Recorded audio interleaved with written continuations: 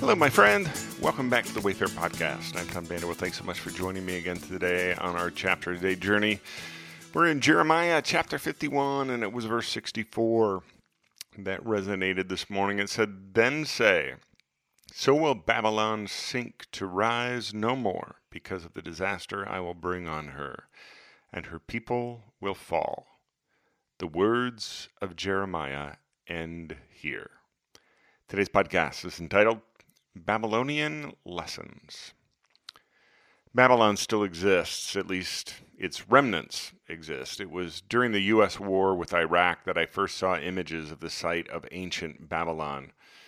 Sitting just over 50 miles south of Baghdad, the walls of the ancient city remain, and one source I read said that about 85% of the ancient city has not been excavated.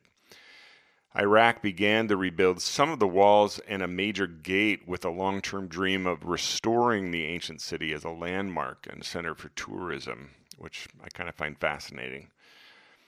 Babylon occupies a deep historical and metaphorical presence throughout the great story, from the erection of the Tower of Babel, Babel is in Babylon, in the opening chapters of Genesis, to the angelic destruction of a metaphorical Babylon in the final chapters of John's end-time revelations. Babylon is synonymous with humanity's hubris, pride, and spiritual antagonism. Today's chapter is the continuation and end of Jeremiah's prophetic message against Babylon, and it marks the end of his recorded prophetic works. Today's chapter is a long one, coming in at a total of 64 verses, and it's ironic that for the better part of 50 chapters, God uses Babylon and its ruler Nebuchadnezzar as a vehicle of divine judgment, but in the end, they can't escape judgment for their own evils.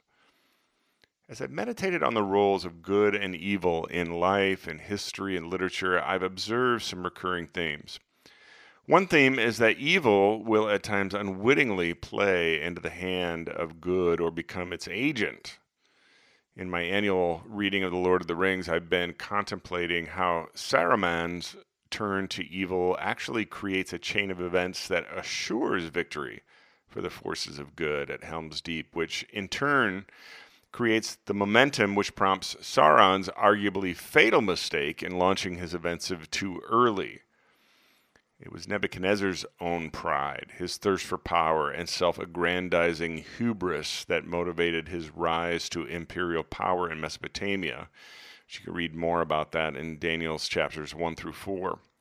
Jeremiah's prophetic messages simply reveal how God wove his eternal purposes through Nebuchadnezzar's own power-hungry empire building.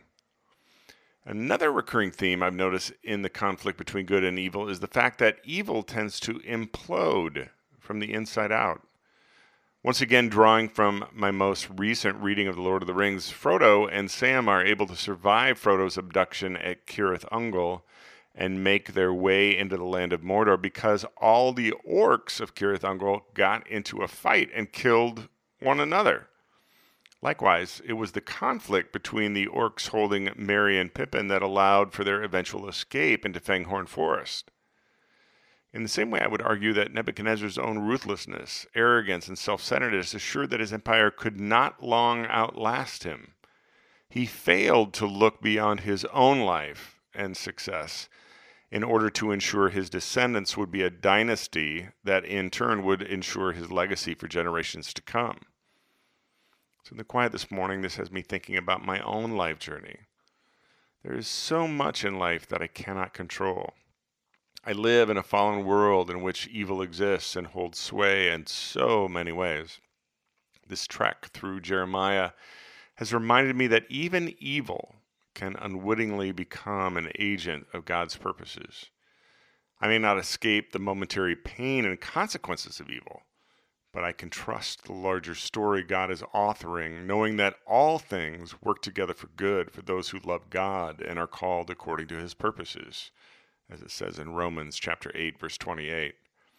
Likewise, when I see evil succeeding on the landscape of current events, I can take solace in the fact that evil eventually implodes.